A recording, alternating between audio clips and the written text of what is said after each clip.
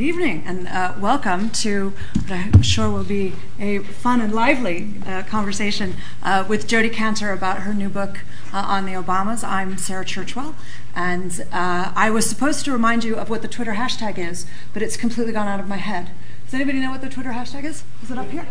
Oh, it's right there, LSE Obamas. So apparently you're encouraged to tweet, and so what the format is going to be that we're going to chat a little bit about the book, and hopefully Jodi will tell us some stories, some inside scoop on reporting at the White House, and then we'll open it up to the floor. I'm sure you all have lots of questions that you'd like to ask as well. So I wanted to begin. I mean, I really enjoyed this book, and I enjoyed it particularly because it struck me as being so fair-minded, and as particularly as an American, and anybody who watches the American political scene will know that it has become incredibly toxic on both sides of the political aisle. And so I was reading this book thinking, well, this is so refreshingly kind of fair-minded and dispassionate, and seems, willing to criticize, but also, willing to praise. And I thought, well, that's really a kind of useful corrective to bring some civil discourse back into the American political conversation.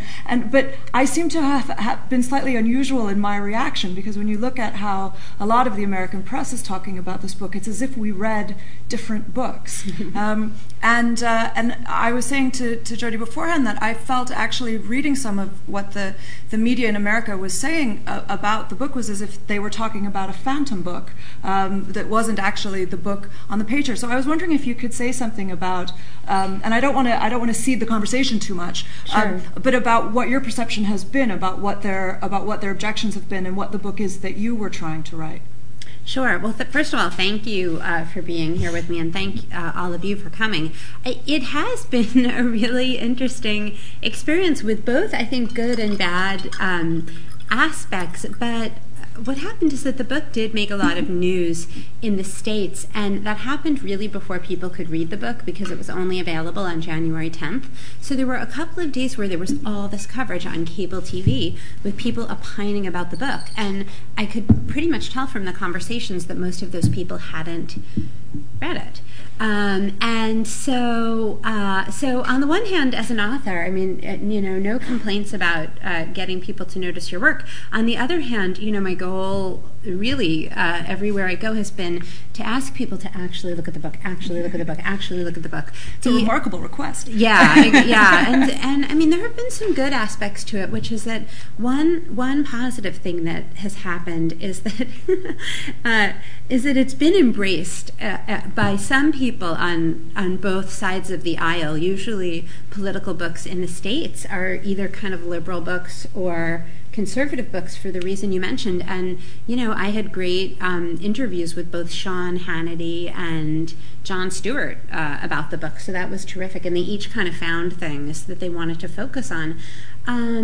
It was... but I guess things got so ridiculous that it was actually Jon Stewart who has a strange kind of authority in the U.S., as many of you know, because it's funny that a comedian, carries all this sort of news authority. And he called me on the show and he said, "Jodi Kantor, I am so mad at you. I am outraged. You've written a book in which, Michelle Obama is portrayed as a well-rounded human being who is the moral center of the Obama administration. How dare you?" So that was pretty funny. But I think that there's another reason why there's been a lot of confusion, which is that I think there is a group of women who we have kind of a very confused idea about in the culture. And it's not necessarily, I mean, there are definitely issues with African American women being stereotyped, but the group of women that I'm talking about are first ladies, because, the truth about first ladies is that they all have a lot of steel in their spines, and the classic model of, the contemporary first lady is of a woman who presents a very polished, smiling, gracious image to the public that, is not wrong and is not a lie, but behind the scenes is often very vigilant, very watchful. Barbara Bush, Hillary Clinton, Nancy Reagan, Michelle Obama, all considered by, the White House staff of the time in some ways tougher, more exacting, more vigilant than their husbands. So it's almost like that's a part of the job requirement of being First Lady. And there are times in the story when Michelle Obama is dissatisfied, but first of all, by the standards of her predecessors, the sort of strength of her reaction is very mild, because she doesn't even begin to equal some of her predecessors in sort of how she reacts. But also, I guess the thing that was really important for me in reporting the book and talking to her aides was always finding the motivation for the times when she's dissatisfied. And, the main thing to remember about her in this book is that she is the keeper of the flame of the Obama presidency. She's really focused on the reasons he ran in the first place. She doesn't have a lot of patience for what, inside the White House they often refer to as Washington noise or Washington games. And, there's nothing in the book about her being like manipulative or meddling or unreasonable or any of, I think, those sort of pejorative terms that are sometimes applied to first ladies.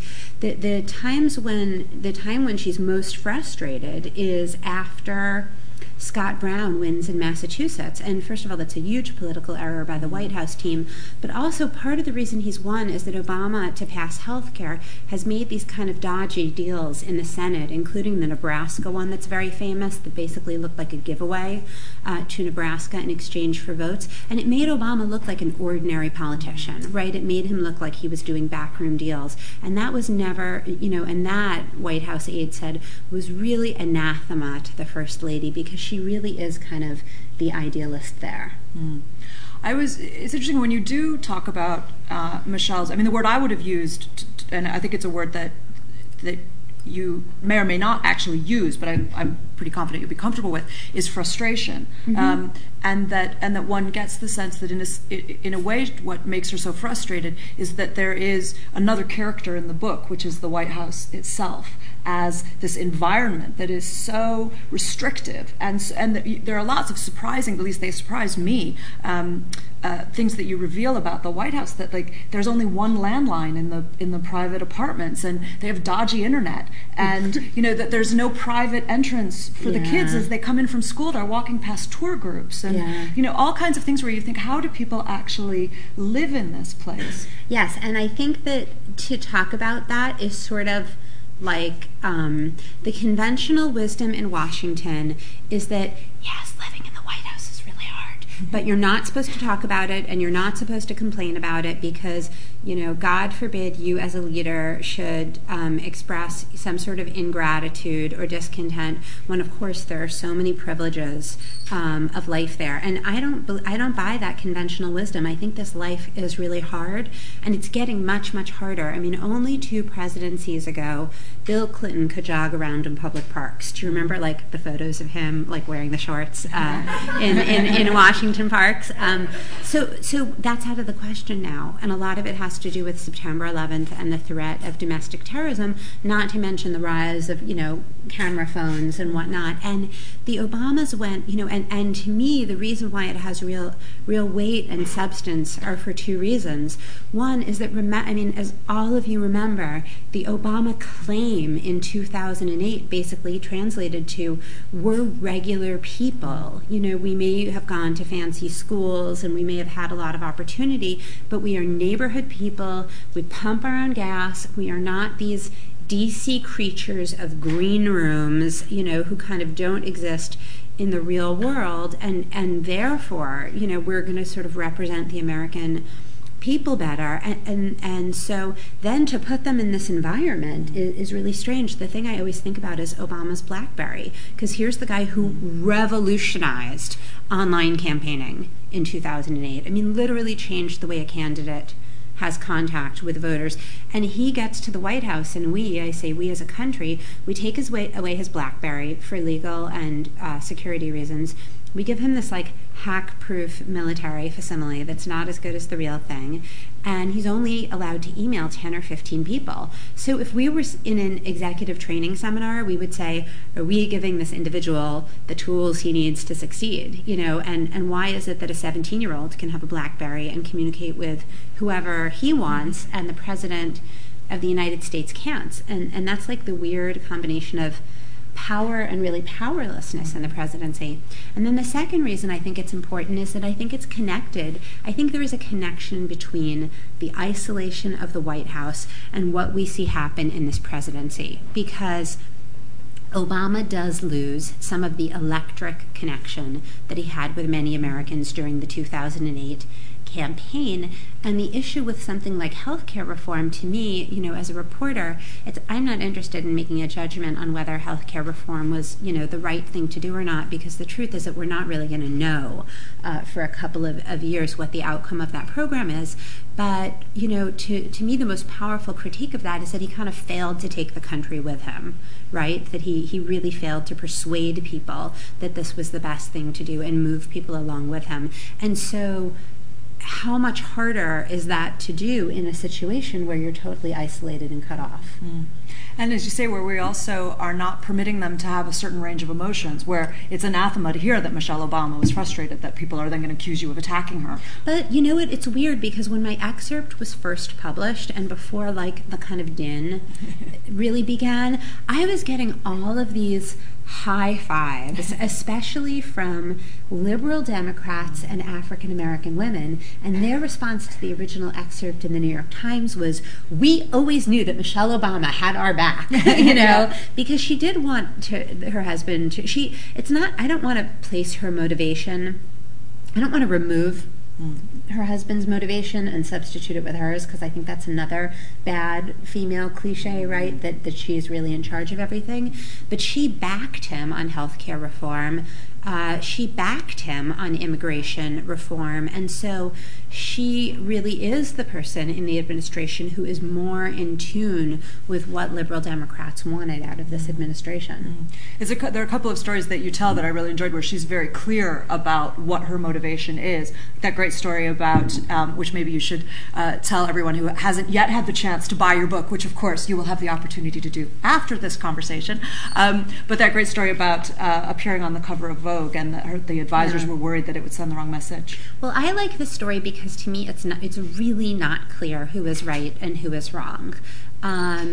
So during the transition, Michelle Obama gets invited to appear on the cover of Vogue, and her team of advisors, who are all female, meet to discuss it. And the group splits, and it splits by race, which is very uncomfortable because it's a very close-knit group of women. And the African American women in the group, including Michelle Obama, really want her to do the cover because, part of the reason the Obamas ran in the first place was to be role models. They were very explicit about that in their planning meetings. They thought it was part of what would separate an Obama presidency from a John Edwards presidency, from a Hillary Clinton presidency. And in that meeting, they talked about the value of young women seeing an African American first lady on the cover of Vogue, so iconic, et cetera, and the message that would send to kids. Some of the white advisors were more concerned about the economic environment. This was really the period when the American economy seemed like it might be sliding off a cliff, and public anger and resentment were building about bonuses and foreclosures and job losses. And so those advisors were worried that it was sending the wrong message, because Vogue is really like a pure luxury magazine. It costs $5 on the newsstand, which is, about what some people pay for lunch. And they also said to her, "Michelle Obama, you're a person of substance. Do you really want to sort of be known as America's #1 fashionista?" And I think what's interesting is that she did the cover of Vogue, and there was really no criticism. It was a very kind of mild piece, and she didn't wear, she wore expensive clothes, but not, she didn't wear Chanel. But that points to something that she has to face in the White House again and again, which are, first of all, so many choices that are personal, even things like whether to take a makeup artist on a trip, become subject to debate among advisors given the economic climate. And the other thing is that it shows us what a double-edged sword the role model job is, and what a heavy burden it is to carry, because on the one hand, we all know how inspiring the Obama presidency is to so many people. because of the barriers it's broken. But then on the other hand, because they're role models, it really is like everything they do is up for scrutiny, and that's a painful position to be in.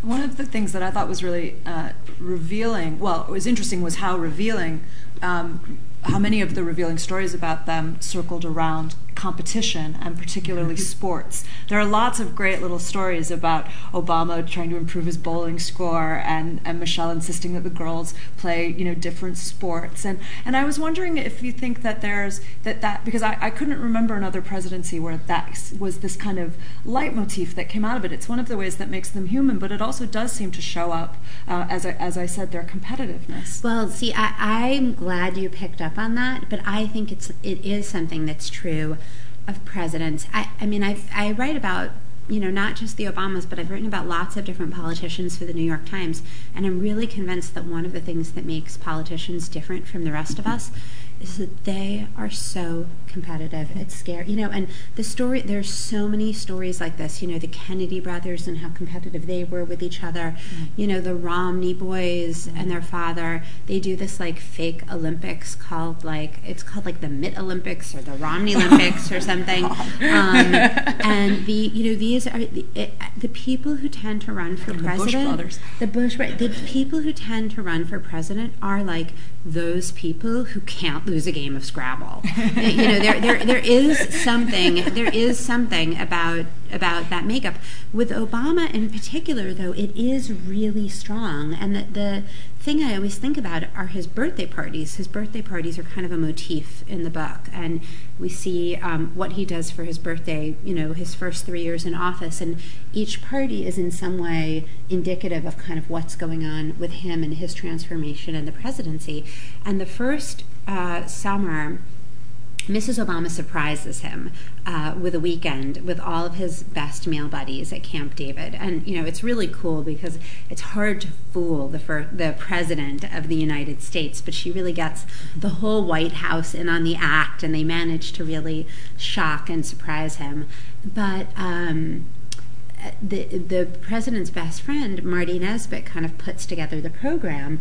And, what do Barack Obama and Marty Nesbitt like to do, on a random summer weekend? They like to compete. And so they set up this really elaborate tournament with all of these different sports, and there are tallies and running totals, and they compete in they compete in shuffleboard even. It's not just like basketball and bowling. And I do think it really says something about these guys who in some way can never let go, right? Can never relax. But that also, it relates to something else that surprised me, which is how insular they are as a family and as a group. That is something you stress, I think, frequently in the book, that they don't do any of the White House schmoozing. They don't do any of the... Some. Well, but I mean, it sounds like they do very, very minimum, little. And that they're a very tight, close-knit group, a tight-knit group. And that I was really struck by you have a little kind of throwaway line that Hillary Clinton said that they never invited the Clintons to dinner in the private apartments, which I have to say I thought was a little bit graceless. Well, it's funny, my editors at the Times reacted the same way. They thought that was amazing. You know what is another factoid about Obama and schmoozing that is very telling is that he sometimes does have people to lunch in the little private dining room off the Oval Office, and a number of people told me something very striking, which is that the lunch does not begin with gossip. And in Washington, that is so unheard of. I mean, I'm a political reporter. I do this myself. The ritual is you sit down for lunch with somebody, you have 10 minutes of gossip, and then you get to business. That's just like the way Washington works. And Obama... That's the way most people work, surely. It's the way most people work. And Obama just really does not do... He really doesn't do small talk. And I think that what it gets at is that he is... He has a complicated relationship with politics on so many levels. And I think that part of his difficulty as president has been that he really is a highly analytical person. And that, of course, has been a strength in his presidency. And yet it can sometimes be very frustrating. Like, do you remember during the debt ceiling crisis, there would be these news conferences, and he would get up at the podium and he would basically say, not verbatim, but his basic message was, I cannot understand how, we cannot get Democrats and Republicans to sit down at the table and just do a sort of negotiation and come up with a numerical compromise, which is what would be done in any kind of business situation among rational people. But that's not how politics works, right? I mean, there are a lot of problems in the world that have kind of rational solutions on the table. Look at the Israeli-Palestinian conflict. Everybody's known what the roadmap for peace would look like for a decade. It's a political problem. It can't be solved for that reason, and I think that's very hard for him. I think that definitely comes through, and it was something that I was thinking about because, of course, there is this question I think we all had as we watched his campaign was, not just the wonderful story of this rise from nowhere, and of course it's the great American dream and the triumph of the will to power, to get slightly Nietzschean on it. But I mean, it was partly that, and yet there was also this sense of idealism and naivete that was driving it, that it was grassroots and that it was populist. And I have to say, slightly cynically, because I come from Chicago. And Chicago, as some of you may know, is famously still the most politically corrupt city in America. It is unbelievably politically corrupt, and you can't grow up in Chicago and not know that. And I remember having a conversation soon after the election with an editor here at Newsnight. You know what Newsnight is, and so a smart, plugged-in guy. And it was right after Obama had tried to get the Olympics for Chicago, and of course Chicago lost to Rio. And he said to me, "Well, isn't it remarkable that Obama could have such hubris that he thought that, now that he's won the election, he can do anything and he can even get the Olympics?" And I said, probably shouldn't say this on the record, but anyway, I'm going to. And I said, hubris? Are you kidding? I thought it was payback. I mean, I just assumed it was payback because he had to have made deals because Chicago was supporting him. And remember that immediately after Obama got elected, Blagojevich got arrested for trying to sell his Senate seat and is now doing federal time with the previous Illinois governor, which of course we're all very proud of. And I was wondering, I was thinking about that a lot as I was reading this, because the Obama that comes out of your book is, I think, more of that naive politician that you were just describing, who actually is stymied by politics as usual, by the cynicism and, dare I say, the corruption of some of the individuals that he's dealing with. And you suggest, I think, fairly late in the book, you said earlier that you don't think it's your job to kind of, make assessments or judgments about policy, but I think there are a couple moments where you at least I thought you were coming in and saying that he needs to roll up his sleeves and get into politics and actually start doing it.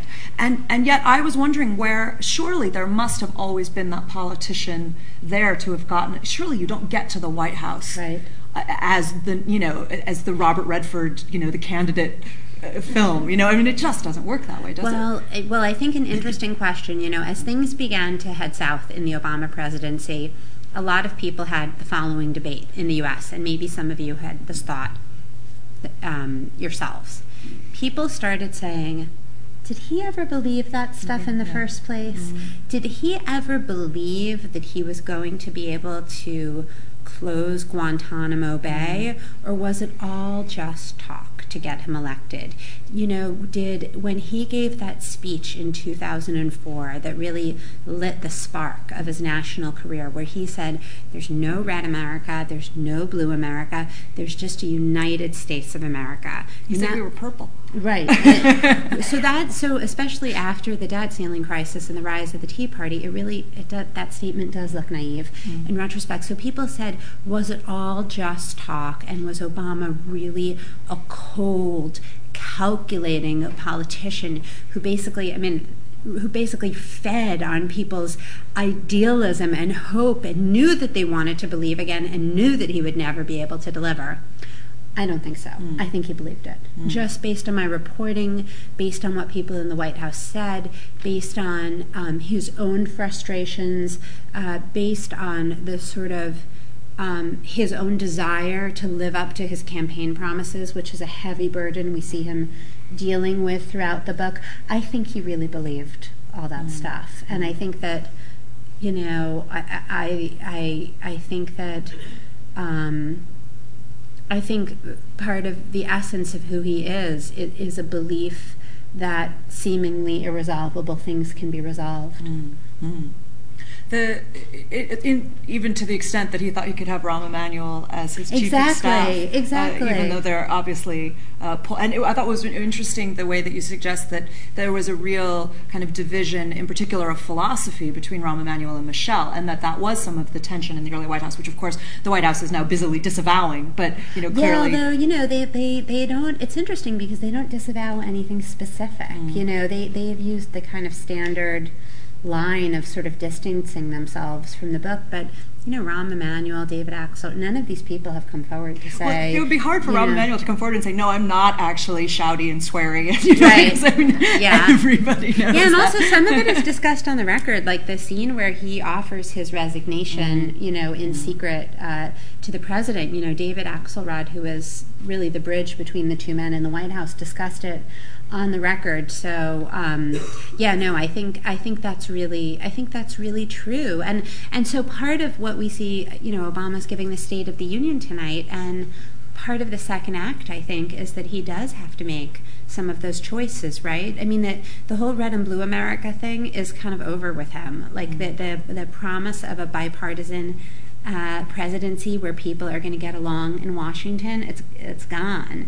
I mean, his strategy basically in the next year is going to be to run against the Republican Congress, and he's passed. I mean, and I think some people in the Democratic Party would tell you that that's something he should have done a long time ago. But it also means that we're moving into this new stage where the original promise of the Obama presidency is pretty much gone, and he needs to come up with a new vision. I was struck as I was, I think it was literally the day that I finished your book, or soon afterwards, and it moves toward, as Rahm Emanuel leaves to go become mayor of Chicago, no payback there, I'm sure,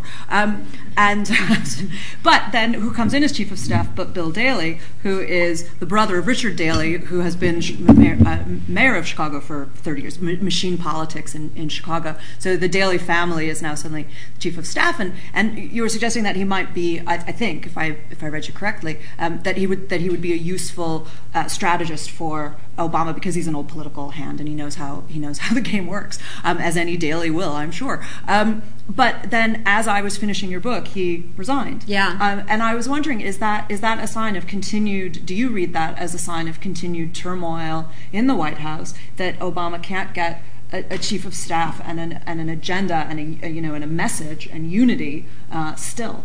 Yes, not entirely. I mean, the message is more unified and has been since Labor Day. I mean, the message since Labor Day, after really Democrats complaining for most of his term that the president did not have a clear economic message and a clear story he was telling Americans about the economic moment and what he was doing about it, they at least have had a coherent message, since the fall, which is like the kind of we can't wait strategy. Congress may do nothing, but we're going to continue to go out there and make the case for what we think will be a more economically just society, and that that's what he's expected to discuss tonight in the State of the Union as well. But the management of the White House has been an issue. I mean, one of the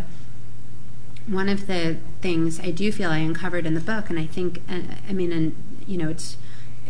it's not surprising that the White House doesn't want anyone to report this, is that everybody, for a long time, people thought that Obama's group of advisors around him were very unified. The sort of saying went that the president surrounded himself by a close-knit cluster of advisors who were mostly from Chicago, and that the group was too insular and that they didn't talk to outsiders. And what I really discovered reporting the book is that the group was never united in the first place. There were always these strains within it, and the president is he's not an organization guy, didn't have a lot of management experience going into the White House, wasn't really fond of traditional structures, and by common consensus, even among the people who work for him, has had trouble finding a chief of staff who is really sort of the correct match, which isn't to say that Rahm Emanuel and Bill Daley weren't each successful in certain ways, but the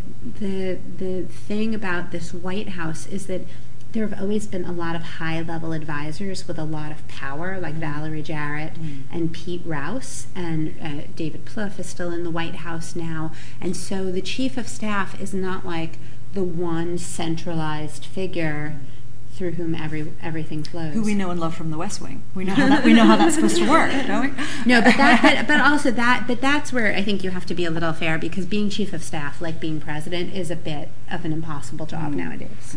Yeah, and that seems clear as well. I was thinking, except I've just gone blank on what the name of the phrase is, but at the beginning of his presidency, there was all that talk about, what's the Doris Kearns Goodwin, the Lincoln... Team of rivals. The team of rivals. Yeah. We don't hear about that anymore.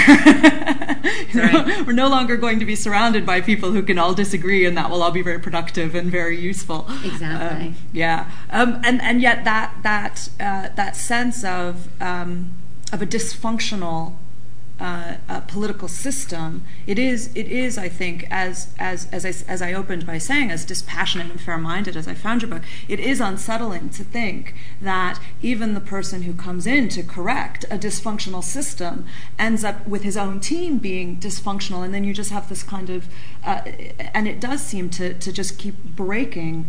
The strain is just cracking everything further and further, to the point where you then write this book saying, well, here's what's happening, and it doesn't have any, it is not a partisan book. It's not coming out saying you're not an apologist for the Obamas, and you're not attacking the Obamas, and you're trying to steer clear of policy, and yet they've managed to turn this into this controversial book where you are, attacking the Obamas and all of that, as if we can no longer have any conversation about politics in America that is not combative and not divisive, whether it's inside the White House or the farthest reaches of a conversation about a book, even in London. We have to be coming to grips with this question of the partisan, but even when it's not, I'm misspeaking, because that was partly what was interesting to me about this, is that the reaction is, and as you said, to your book has not been partisan in that sense. It's just been kind of hostile. Not entirely. Not by everything. I'm not suggesting that you haven't gotten some wonderful reviews. Yeah. No, so a lot of the reviews were good, and a lot of the reception on TV and on the radio was terrific. But I guess I think the thing that's funny about it is that, I don't want to undercut my, cool insider reporting, but the truth is the fact that not everything has been perfect in this presidency happened in plain sight, right? All of you saw it. So on the one hand, the behind the scenes is fascinating and important, and I think we learn a lot about these two people and where this presidency might go, because he may have 4 more years from it. But, on the other hand, I've gotten messages from Democrats who said that reading the book was in some sense therapeutic, because they knew that there were things, with something like Guantanamo Bay, everybody knew that didn't go as planned, and so learning a little bit more about how that happened, is actually satisfying and also reassuring. Well, and also the thing is that the president does really come through to me as a really sincere person who wants to do his best. Even Republicans, who criticize Barack Obama for folding a napkin the wrong way, the one thing they never say is that he's dishonest or that he's corrupt.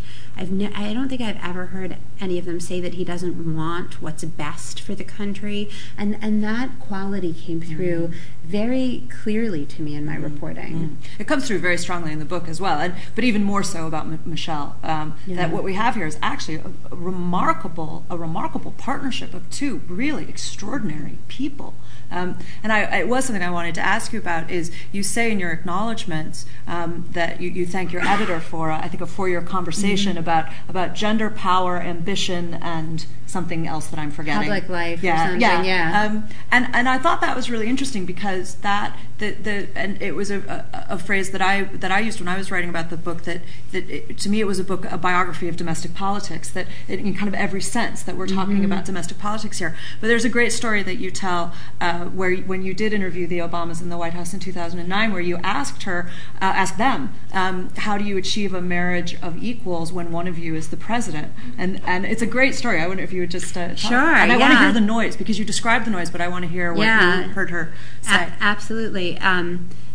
I was going in to interview the President and First Lady about their marriage for the New York Times Magazine, and this was in the fall of 2009, and we were sitting in the Times Bureau talking about my questions beforehand. A very nice thing about working at the New York Times is that you never really have to do anything alone because your colleagues will often help you prepare for things. And so I was sitting with Jeff Zeleny, who has covered the president for a long time, and we were talking through the questions, and you're always trying to kind of simplify them because you don't want a lot of verbiage, and you, especially with Obama, do not want, you don't want a question that has a premise that he'll reject. That's death. Because he'll just say, I reject the premise of your question. So it has to be a kind of, it has to be a premiseless question. So which is hard, can be really hard to ask. And so, so the question that we came up together, this was one of like 10 or something, was how is it possible to have an equal marriage when one person is president? And I asked both Obamas, and Michelle Obama made this noise like, huh. To me it sounded as if she was glad that somebody had asked.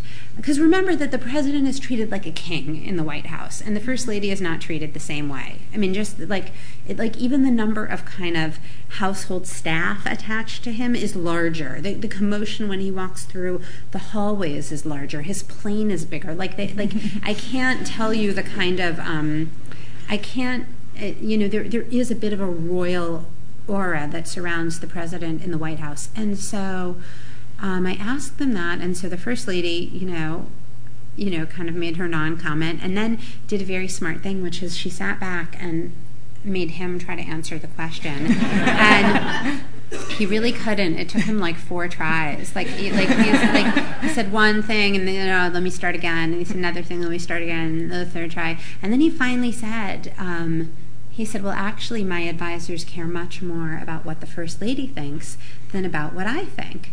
And everybody in the room kind of laughed a little bit, but it was clear, especially as I did more reporting, that what he was saying was the truth. Michelle Obama has high standards. She is the person who somehow holds people accountable. One of his first campaign manager from back in Chicago once told me a story, which is that she didn't want him to run that first campaign for state senate, but when he was going to, she threw herself into it because she didn't want him to lose. And that's the pattern she goes into over and over again. And to get on the ballot in Chicago, you have to collect petition signatures, and they have to be valid. It can't say, Donald Duck. So part of the project was to be out there collecting petition signatures, for months and months on end. And the campaign manager said, if you said that you were going to get 300 petition signatures, you could not come back with 299 because you would face the wrath of Michelle. So I think, and by the way, that woman was an African-American woman, so she wasn't doing a kind of angry black woman thing on Michelle Obama. She was really saying part of the reason the president has been successful all of these years is that he has had this wife holding him and everybody around him to very high standards. She does come across as formidable. There's a great bit in you say in the acknowledgments for women who said that you couldn't say that Michelle was anything less than perfect or her world would fall apart. Yeah, there's a great video. Do you guys remember her trip to South Africa a couple of months ago? There were some very moving images and very funny ones. She got down on the floor and did push-ups with Archbishop Desmond Tutu. But so there's video or tape of her going through a museum, maybe I can't remember if it was Robben Island or an important museum in South Africa, and her kids are with her, and she's saying to her kids, "You will be tested on this later." So there's that, there's that. It's like the president competing in, all these sports all weekend. These are part of the reason they got to be president and first lady is that they really don't let up. Yeah. That part is incredible. I mean, how, as you're saying, that they don't, that it's always on. In that sense, it always is on message, even if they don't know what the message is. In a larger sense, that they are this team who are going to be doing this project, that they don't party and they don't slip up and they don't say stupid things, and they're really, really controlled, I think is the word that I'm. And there's something about the striver in that, right? I mean, there's something about the outsiders from modest backgrounds who worked really hard to get where they are and are so disciplined, right, and so hardworking that they didn't just become sort of regular successful people. They became some of the most successful people in the world, and yet maintain that intensity. Okay, prediction time. Is he going to face Romney or Gingrich?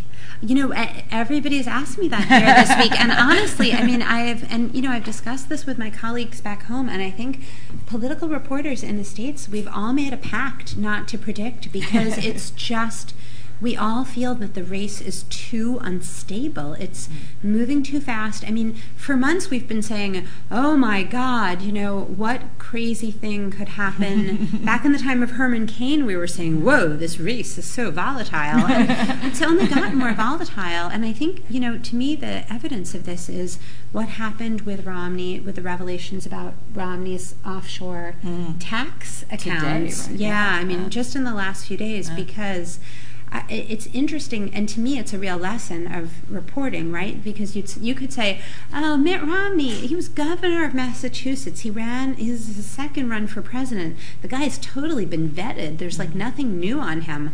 Well, who knew? Who knew? 12% tax bracket. Right, and also we were talking about this yesterday. I think that 4 or 8 or 12 years ago, it might not have been mattered. It might not have mattered because Americans, I think, have always admired people who were very successful, and there's been a certain respect for people who made a lot of money. But things have really changed, and the feeling of public anger towards very wealthy people who, and Romney didn't do anything illegal, but very wealthy people who kind of have the fancy lawyers and accountants, right, to set up that, who kind of don't play by the rules that everybody else plays, that anger is really profound. There's a lot of that anger here, too. Yeah. Yeah, absolutely, and people have been talking about that. So I just want to invite you to tell my other favorite story from the book, and then I'll turn it over to the floor, which is, I think, also in your acknowledgments, but it's such a great story about, I think it was on the campaign trail, when an aide called you up at 7 o'clock at night, and you had just gotten home with your daughter. Yeah. Well, okay, so this is just to give you, to contextualize the White House reaction to this book, this is a White House and a team that yells at reporters a lot and has been doing it for a really long time. And I know that it doesn't totally resolve with, the kind of public image of the president and first lady who, even in the White House, there are so few stories of either of them being kind of rude and abrasive with other people. But they do have a very combative relationship with the press, and their aides do. And it was definitely true during the campaign. So, and I didn't get yelled at nearly as much as some of my colleagues. But one night, I was coming home, and I was a new mother during the campaign, so that was an interesting adventure. And I came home at 7 o'clock, and we had a story going in the paper the next day. And they had seen an early version of it because it was in the IHT closes earlier than the U.S. edition does. And there was something we were going to improve. It wasn't even wrong, but it was something we had already thought to make clearer in the story. They wanted us to make it clearer, but instead of just saying, oh, good, could you clarify that? They they call and yell at you. So I had just gotten back to my apartment, and my daughter was then 2 years old, and she was sitting on my lap, and this guy from the campaign calls me, and there's this invective, coming through the phone, and it's so loud. And my daughter was sitting on my lap, and she picked up the phone, and she starts singing the Barney song that goes, I love you, you love me. And it was just this complete sort of non sequitur moment, but also this moment where, as a political reporter, I felt that my 2-year-old was somehow protecting me in the most surprising but effective possible way against kind of the nastiness, right, of the political sphere. And I've tortured that aide about that story for years, because later, after election night, he admitted that it was kind of embarrassing that a 2-year-old kind of shut him up on the phone. But I think it does. I think it does say something about the political climate and the way people react to it, and also, that Robert Gibbs's blow up has gotten a lot of attention. He said a terrible thing in a meeting. He said, F her about the First Lady. But I think it's just important to remember that this is a world in which, almost nobody remains calm. This is an extremely heated environment. Well, I'm sure that everybody has lots of questions, and that we will not have an extremely heated environment, but maybe not sing the Barney song, but that it will all stay civil and British.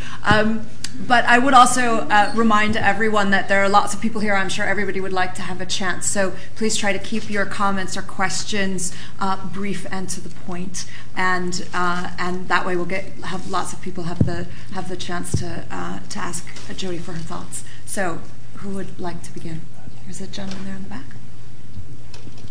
Hi there. Thank you for coming. I'm a college editor from the States, doing a junior year abroad. I'll be an editor again next year. And I think a lot of the criticism about your book has come about the reporting. And my question is more on the fundamentals of reporting. You were an editor for the New York Times. What do you think of a book on a couple where you only interviewed them once, but for the magazine? Well, I've interviewed the Obamas several times over the years, and I think a couple of things. I think, first of all, there's a whole list of prize-winning books, biographies and pieces of journalism that have been written about people without the reporter ever talking to the subject. Like Bob Woodward wrote a lot about Dick Cheney, and Cheney, to my knowledge, I have to check this, but I'm pretty sure he never gave him an interview at all. And so I think that's a really good example of the way you can't practice access journalism. And what I mean by that is that, one attitude you can have, and this is like the way TV reporters, sometimes function, because in the TV world, it's all about the get, right? It's all about Diane Sawyer getting to sit down with, whoever. But in the world of print journalism, where I come from, we never say, I'm only going to do the story if so-and-so will talk to me. First of all, because that gives them control of the story, which, the New York Times never wants to do. Second of all, because access is disappearing in politics. Presidents and First Ladies give very few interviews, and they almost never give kind of full searching, meditative interviews, et cetera, et cetera. And so, if we only wrote stories when we could interview them, we would never write about them. My colleagues who cover the White House day to day from the New York Times, and this is a team of, it's ranged between like 3 and 4 people. They are the people who cover Barack Obama day to day. Guess how many times they've sat down with him? Once. And so we just can't predicate our journalism on interviews because they could never happen. I thought what was interesting was the way when the White House was arguing that, I felt they were trying to take, in a way, one of the things you do when you attack somebody in politics is that you take a strength and you try to make it a weakness. And this book has a lot of reportorial strength. First of all, the White House cooperated with the book. Second of all, I did sit down with the President and First Lady to talk with them for 37 minutes and 11 seconds, because I've checked the tape, with them about their marriage in the Oval Office, which is an interview, frankly, I was lucky to get, and something that helped this project and really aided my understanding of them. And third of all, look at how much material in this book is on the record. right? And is not, sort of, background hearsay, the way some White House reporting is. And so, and also remember that the editors of the Times read the book, before it was published and decided to excerpt it. So I'm pretty confident about the strength of the reporting. Can I actually just add something? Because I was watching a little bit of the Piers Morgan interview that you did, and he was asking about this, and he said, and I thought he was pretty sympathetic about the way he couched the question, but the way he put the question was, he said something like, well, but don't you worry that if you only talk to other people that they might have agendas and axes to grind? And I was, wanting to shout at the screen and go, but what, the First Lady is agendaless? So if you interview her, that you're going to get the truth, as if she has no need to, she's a blank slate and she'll just tell you everything. This incredibly intelligent, formidable woman is just going to let you know anything that you need to know. Right. So there has been this kind of false opposition set up as if that would be the truth. And if you talk to other people, it's false. But as we all know, you learn more often about people. You probably learn a lot more about me talking to the people who know me well than you would if you ask me questions about myself. Well, not only that, but remember that political memoirs are getting more political. Look at the memoir that George W. Bush recently published. I mean, that memoir was widely criticized for not being a deep reckoning with some of the really controversial decisions he made as president. Even look at Hillary Clinton. I mean, Living History is a book that I enjoyed. Do I feel that it takes us deeply inside her experience? Absolutely not. That is a book written by somebody who wanted a future in politics and chose to play it pretty safe. So it's not like, all memoirs are in some way political. So it's not like we can just wait around for 10 or 20 years and we're going to get the full unbridled answer, on everything that happened. The truth with a capital T. Right, exactly. Other questions? There's a gentleman at the back who I saw first, and then a lady at the back.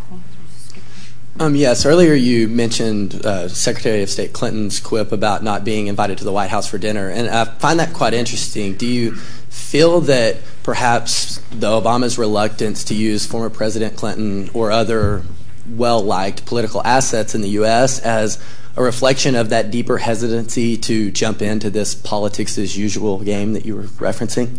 Well, the Obama-Clinton relationship is particularly complicated, and the president and the Secretary of State obviously have, a kind of close working relationship. A lot of people describe it as, the relationship of kind of two people on their best behavior. But in some ways, the really interesting contrast is between Bill Clinton and Barack Obama, who have never been close and, almost seem to be living rebukes to each other. I mean, look at Obama's discipline and how that contrasts, right, with Bill Clinton's lack of discipline. And yet look at Clinton's campaigning skills and look at his ability to speak to the economic moment and to capture white working class votes, which have always eluded Obama. And these two men are kind of living counterpoints to each other. And so one thing, and their dynamic is so complicated. Like, I have no doubt that Bill Clinton will campaign his heart out for Barack Obama in 2012, because part of the complexity of their relationship, and we saw this with a new book that Bill Clinton published a few months ago, is that it's almost like Bill Clinton thinks he can tell the Obama story better than Obama. Who else? Watching the Romney-Gingrich race, it seems quite interesting how Romney seems really frightened of the press and Gingrich, no matter what he says, seems to love them. And it strikes me that Obama seems more like Romney in that way, that he's much more cautious of not being matey with the press, not being too friendly. And I wondered, as a White House journalist, how you and your colleagues have responded to having a president who never seems to want to kind of be friendly and off the record with journalists, and how much harder that makes not only the book but your job before that.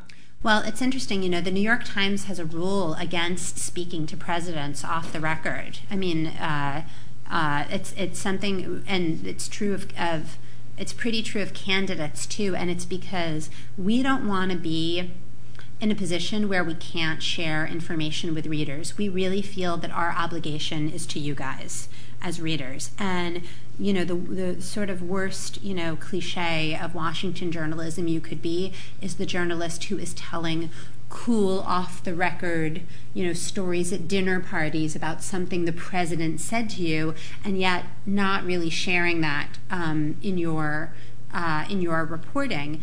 But I think that you're getting at something really important about Obama, which is, it's interesting because a couple of times over the course of the presidency, he has recognized that his relationship with the press went in the wrong direction, and he's expressed a desire to reset it, and he has really never been able to.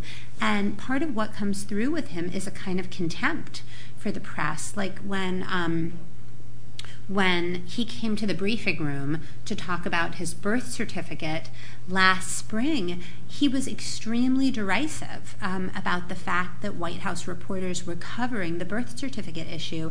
And I don't know if he didn't seem to understand or if this just wasn't important to him, but a lot of reporters were covering that story in order to debunk the false claims and in order to be irresponsible, and yet he, essentially delivered a lecture to them about kind of how silly they were. So it's a pretty difficult. I would be really surprised if that relationship gets much better, however long he's president. There's a woman there that I saw, and then the woman there at the back. I think among a lot of people I've talked to, there's this idea now that Obama has moved from like the campaign that was like really energetic and inspiring to almost this idea that Obama has done nothing in office. Do you think this is a problem with, like you're talking about, like his communication, his inability to form a message, the idea of like advisors in disarray, or his refusal almost to engage in the Clintonian politics of rubbing elbows and talking? Well, I definitely, the idea that he's accomplished nothing, I think, is completely wrong. His legislative accomplishments are enormous. Healthcare is still kind of an open question because we don't know where that's going to end up. But obviously moving that through was huge. Bin Laden, the usual list of accomplishments that they cite. And I would say there are accomplishments beyond that as well. I do think that kind of figuring out how to be the first African-American president and first lady is a significant accomplishment. There are foreign policy issues that are relatively obscure, that don't get a lot of attention, that they've made a lot of progress on. I'd also say the fact that this administration has remained pretty clean, and has been pretty scandal-free is not something that he's ever going to get credit for, but I think a strength. There's the Solyndra thing, which has obviously been questionable, but in the scheme of things, by the sort of history of recent Washington administrations, the record's pretty clean. But I do think that part of what you're talking about goes to the fact that, in a presidency, often a president's greatest strengths become his greatest liabilities. And one of Obama's greatest strengths in 2008 was the hope and inspiration and energy that he inspired. And I've really found in talking to supporters over the last couple of years that it's almost that because the high was so high, the sense of disappointment and letdown is much greater. And that at the end of the book, there's a scene where a supporter asks him essentially what's happened to the Barack Obama of 2008, and he's at a dinner. It's a friendly crowd. He's at a dinner with a lot of people who have given a lot of money to his campaign, and then the really crushing thing is that people start to applaud, and so he goes back to the White House and discusses the question with advisors, and it's clear that he's pretty stung by it. Hi, Jodi. Thank you for coming to speak to us. I studied gender development and globalization at the LSE, so I have a very biased question. It doesn't mean you're biased because you study gender development. No, my question is biased. Okay. My question is the fact that Michelle Obama was the first lady who was the prime breadwinner of the family. Do you think that had any effect on their marriage? I don't think that's true because Hillary Clinton supported her family at the Rose Law Firm in Arkansas for years and years. But anyway, that is, I think it goes to the kind of balance of power, right, in the Obama relationship, and that, you know, one of the significant facts of their partnership was that when they met at that law firm in Chicago, she was actually his superior. So this is, you know, to be First Lady is to be almost by definition a subordinate to the president, and that's not the way they started out. Thank you. A man at the back and then this woman at the front. So this is also a question about sort of being a journalist among a bunch of other journalists covering the White House. Is that just over the last year, the Republican primaries have just eaten up so much attention, and that because of the legislative deadlock, it's very little for the White House to get anything of its own through, and that a lot of what the Republicans are doing right now is characterizing or mischaracterizing Obama. I was just wondering what your sort of your book, which is sort of a very full-throated discussion of a White House that has been kind of out of the news, did to the media landscape and to reorienting, sort of studying Obama as a really powerful and really central actor in relation to all of the circus that's going on around the Republicans. Oh, so let me just make sure I understand what you're asking. You're saying that so much attention has been on the Republicans lately that the White House has almost been a little bit out of the picture? And the White House can't do a lot, given the fact that you have a Senate and a House of House of Representatives, that aren't interested in doing anything. So tell me once more what your question is. So my question is, your book, which is a full narrative account of the White House that's been kind of out of the news, I was just wondering what you felt that did to change the media landscape or the discussion in the country about the White House.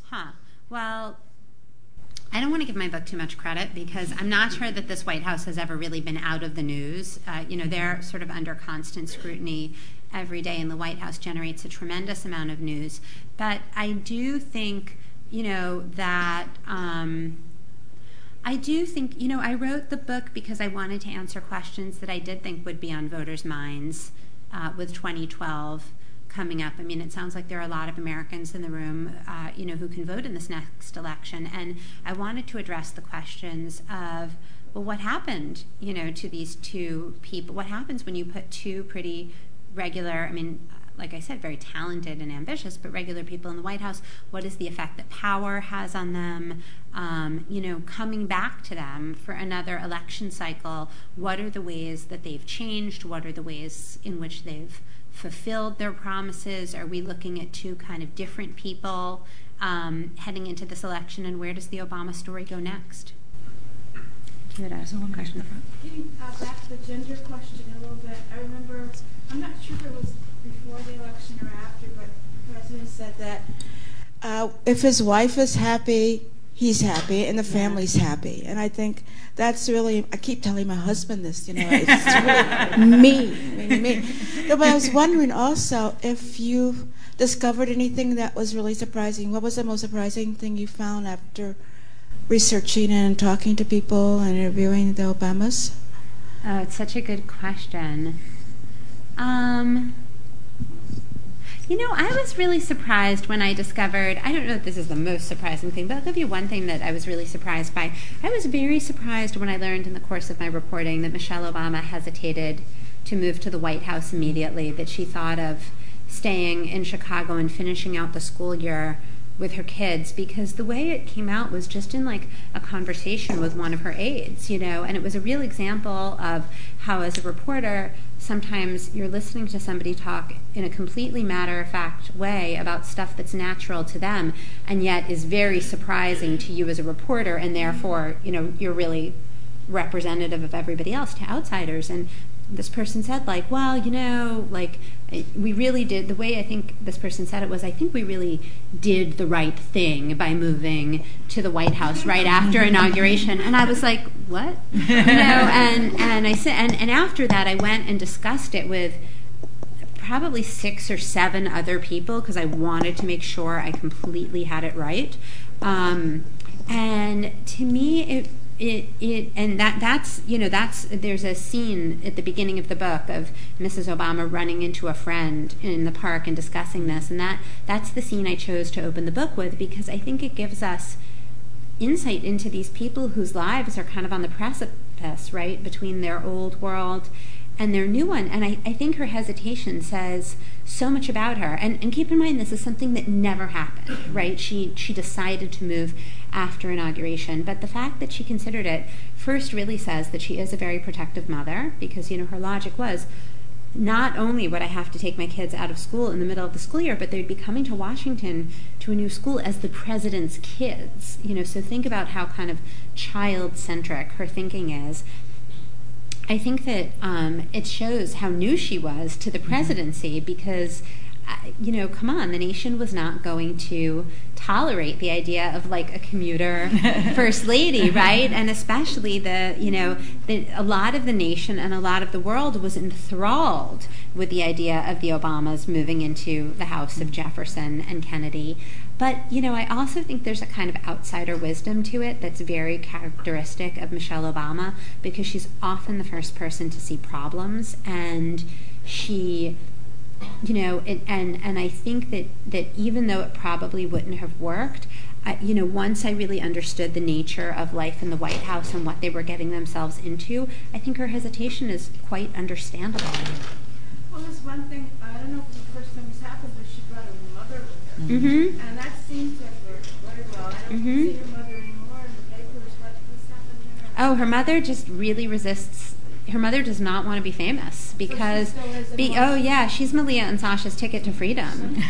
she's Malia and Sasha's ticket to freedom. Mrs. Robinson, this is Mrs. Obama's mother. I'll end on a funny note, which is that Oprah really wanted Mrs. Robinson to come on the show because, she really is kind of the most interesting story in the White House, right? This elderly woman who, leads a pretty difficult life, ends up living in the White House.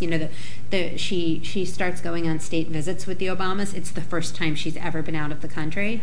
So Oprah wants to interview her about all of this, and she declines. And she says, I just like slipping out of the White House gates and going up to the Filene's basement on Connecticut Avenue, and people there have no idea who I am. They think I'm just another person who works in the mansion, which means they think I'm a housekeeper. The man there at the front. And then there's a woman at the back. Hi. Do you think the Obamas have given any thought to what their life will be after the White House? And if so, what sort of path do you think each one of them might take? Will they want to keep a high profile or maybe back off a little bit? Yeah. Chicagoans are obsessed with that question. Whenever I'm in Chicago, I get asked that, and there's this, are they going to come back here? Is Hawaii going to get the library? I'm like, don't worry. I really think you guys are going to get the library. We need the library. Well, they worked. The Obamas worked at University of Chicago for many years, so I would say that institution has some leverage. But the thing that I think it'll be a very different story depending on whether they leave in 1 year or in 5 years, right? Because I think that if the president loses the 2012 election, that is really devastating because it is a bit of an invalidation of the Obama project. There's just he couldn't hold, the story will be that he could not hold on, right, to the excitement and enthusiasm and trust that he generated in 2008, which is part of why I think they're fighting so hard for it. And so I think so in that case, he might, and here we obviously don't know because we're looking too far ahead, but he might be motivated to try to do something big again, right, to sort of change the story a bit.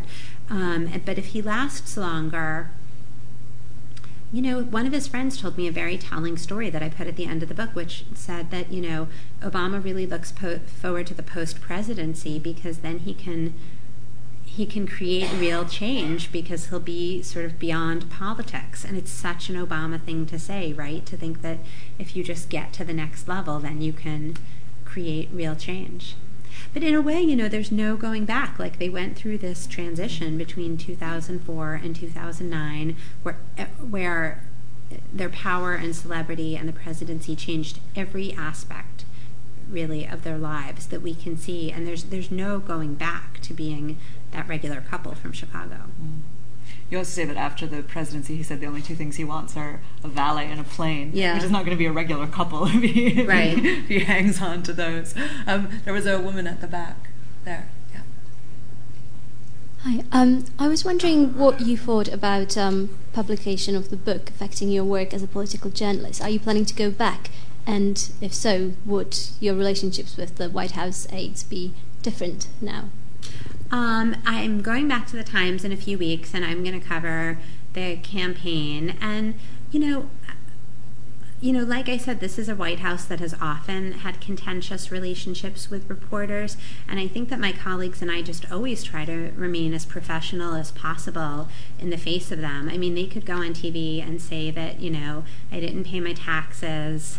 They could say that I'm running a math lab out of my 6-year-old's bedroom. I don't think they would ever say that, but I'm just giving you an extreme example. And I would really try to cover them in the most fair and professional way I know how. Thanks, Jodi. Could you tell us a little about what the Obamas do about outside the political realm?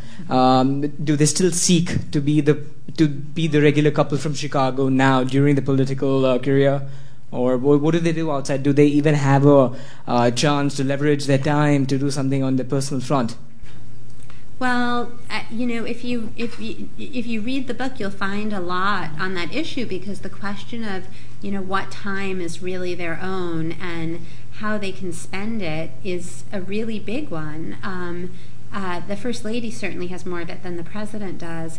The scene it reminds me of is their first vacation back to Hawaii after winning the White House. They really wanted and needed a family vacation in Hawaii, and yet that was the Christmas when there was the attempted Nigerian bomber in Detroit, with those explosives on the plane, which turned out to be a significant episode of, attempted domestic terrorism. And so you'll see in the book there's this kind of scene that is a mashup of the president on the one hand trying to take a family vacation, and then on the other hand trying to manage a national security incident. And it was confusing and hard. And the kicker is that the rest of the family is going on a snorkeling trip, but he can't go because he's got to deal with this. And he finally gets to go snorkeling. And remember that this is Obama returning to the Hawaii of his youth. So he finally loses the suit and gets on his bathing suit and goes snorkeling.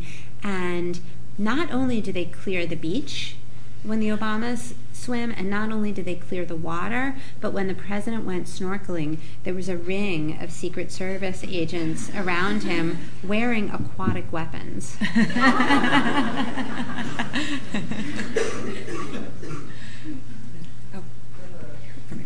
And a political question for you.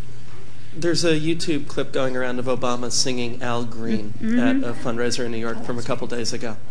And when he sang, the people in the audience went absolutely nuts. And he's so charismatic and comfortable, he sort of looks like a Kennedy or a Clinton. This compared to debate footage from South Carolina where people were booing Mitt Romney and Newt Gingrich. And does that make you bullish on 2012 for Obama, that he might have fewer supporters, but they still love him like an Apple product almost? Well, I think, remember that almost nothing the president does is not calculated to send some sort of message. And I think the clear reading of that Apollo clip was of, him trying to be and being the loose, funny, original Barack Obama of 2008, and trying to remind people of that. And I do think it set up a real contrast with the kind of tone of the Republican debate. Whether it holds greater meaning than that, I'm not sure. I think that's their hope. I mean, I think that their hope is that campaigning means connecting with people and getting out of the White House and being able to be, less of the kind of remote presidential figure that he's been and connecting better with voters. Sorry, I've been unfairly neglecting the balcony, who I didn't see. There's a question up there. Do you think he'll get another 4 more years? Again, I think it really is irresponsible to predict. It truly is, because it is for two reasons. It's such an unstable race. And second of all, remember that American elections now are won by very small margins. We're used to thinking of his 2008 victory as a, dramatic, historic victory, but it was not a landslide. If you look at the math, the margin was very, very small, and that's why I think it's and McCain was a weak candidate, by the way, and so I think it's almost by definition too weak, too close to call. So one right there. What does President Obama think of David Cameron? I couldn't give you a good read on that. I'll be honest. I know that Michelle Obama and Sarah Brown had a particularly close and lovely relationship, and I actually ran into Sarah Brown once. We were in the same East Wing waiting room, and it was me, Sarah Brown, and Bo the dog, and the three of us hung out for a little bit. But I certainly couldn't. I couldn't give you his private, personal opinion. Question? I would be interested in learning, because you've been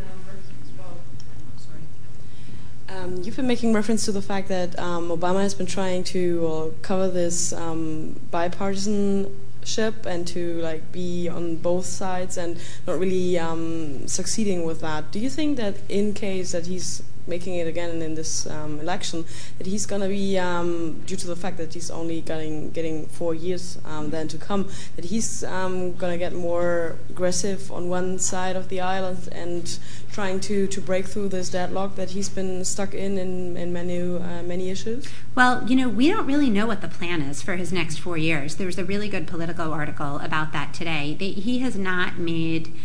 There's sort of no clear roadmap, and we don't know what to expect for him, which is a little bit of a problem, because I think Americans will want a lot more sort of meat on the bones in terms of definition. And as a couple of people have mentioned, he's very limited both by Republican control of the House of Representatives and by the economic climate. So it's a very good question, but it's not clear that getting more aggressive, what that would necessarily mean or whether it would produce results. The most powerful thing he could do, take the climate bill, right? You guys know what happened, which is the administration basically half-passed a climate bill. It made it through. It was a very tough vote and required a lot of political capital, and so it's kind of, in political terms, it's a little bit of a waste because they used all that muscle to get it through the House, and then it never made it through the Senate. And so, I remember in an early kind of campaign appearance in April, Obama said, we're going to pass a climate bill. Well, that is very unlikely because, there are a lot of Republicans in the House who don't even believe in climate change. So in some ways, the only way he can do that is if he really moves public opinion, right? If he took it to the country and if the public demanded it, and that would require a really huge act of presidential leadership, and or people to independently come to their own conclusions. Maybe when you saw the kind of natural disasters we've experienced in the United States. In the last year or two, it's possible that will start to have an effect on public opinion. The woman there in the front. In the middle, sorry. Using my words.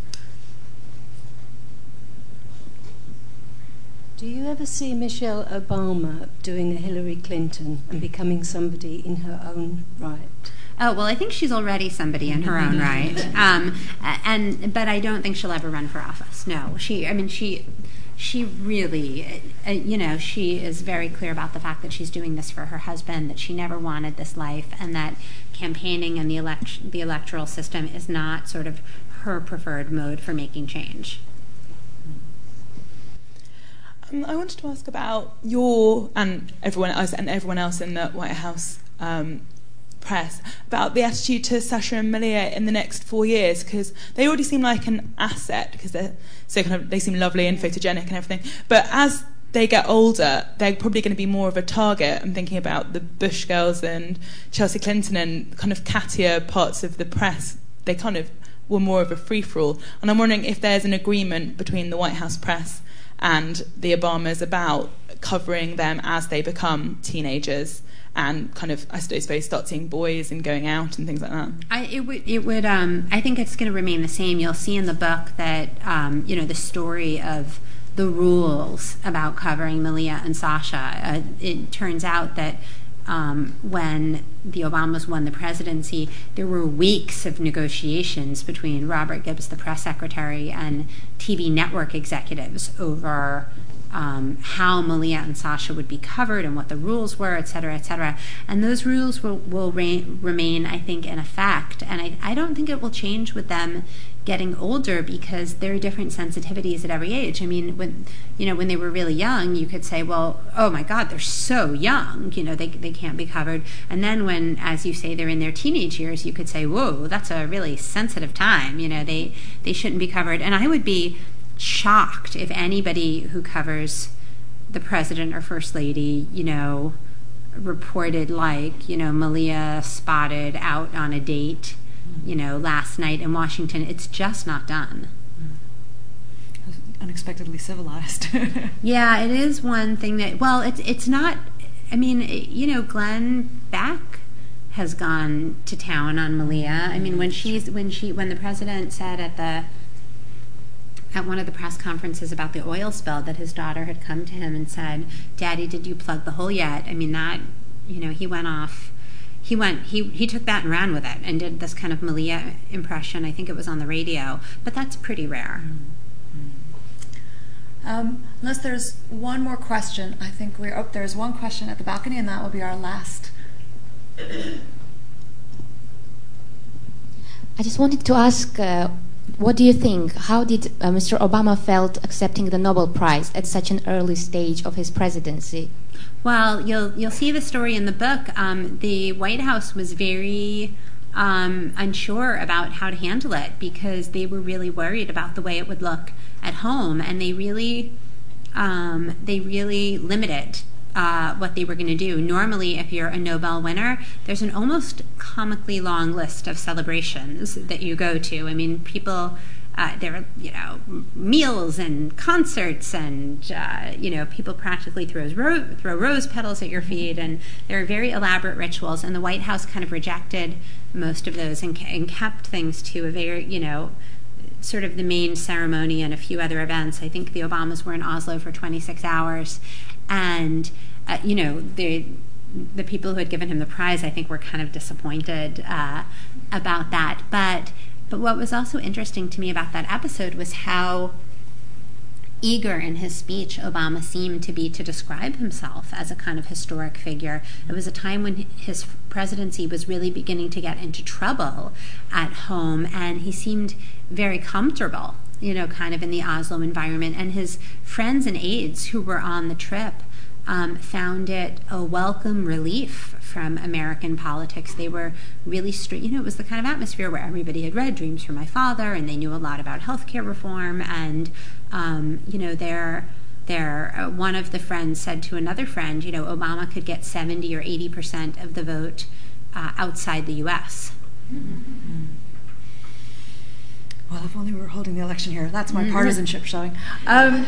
I think it remains to thank Jodi in a moment, but before we do that, I just want to remind everybody that the book, with all of these wonderful stories, and I think really some real insight and as I said several times, some real surprises, and a real sense of what life in the White House might might actually be like, is available outside. The way this is going to work, Jodi will stay to sign copies, but she's going to stay on the stage to sign the copies. So you go out and get the book, and then bring them back in here, which will help manage the queue. So that's where she'll be if you want to go outside and get a copy of the book. And it just remains to thank Jodi again for coming to talk to us. Thank you very much.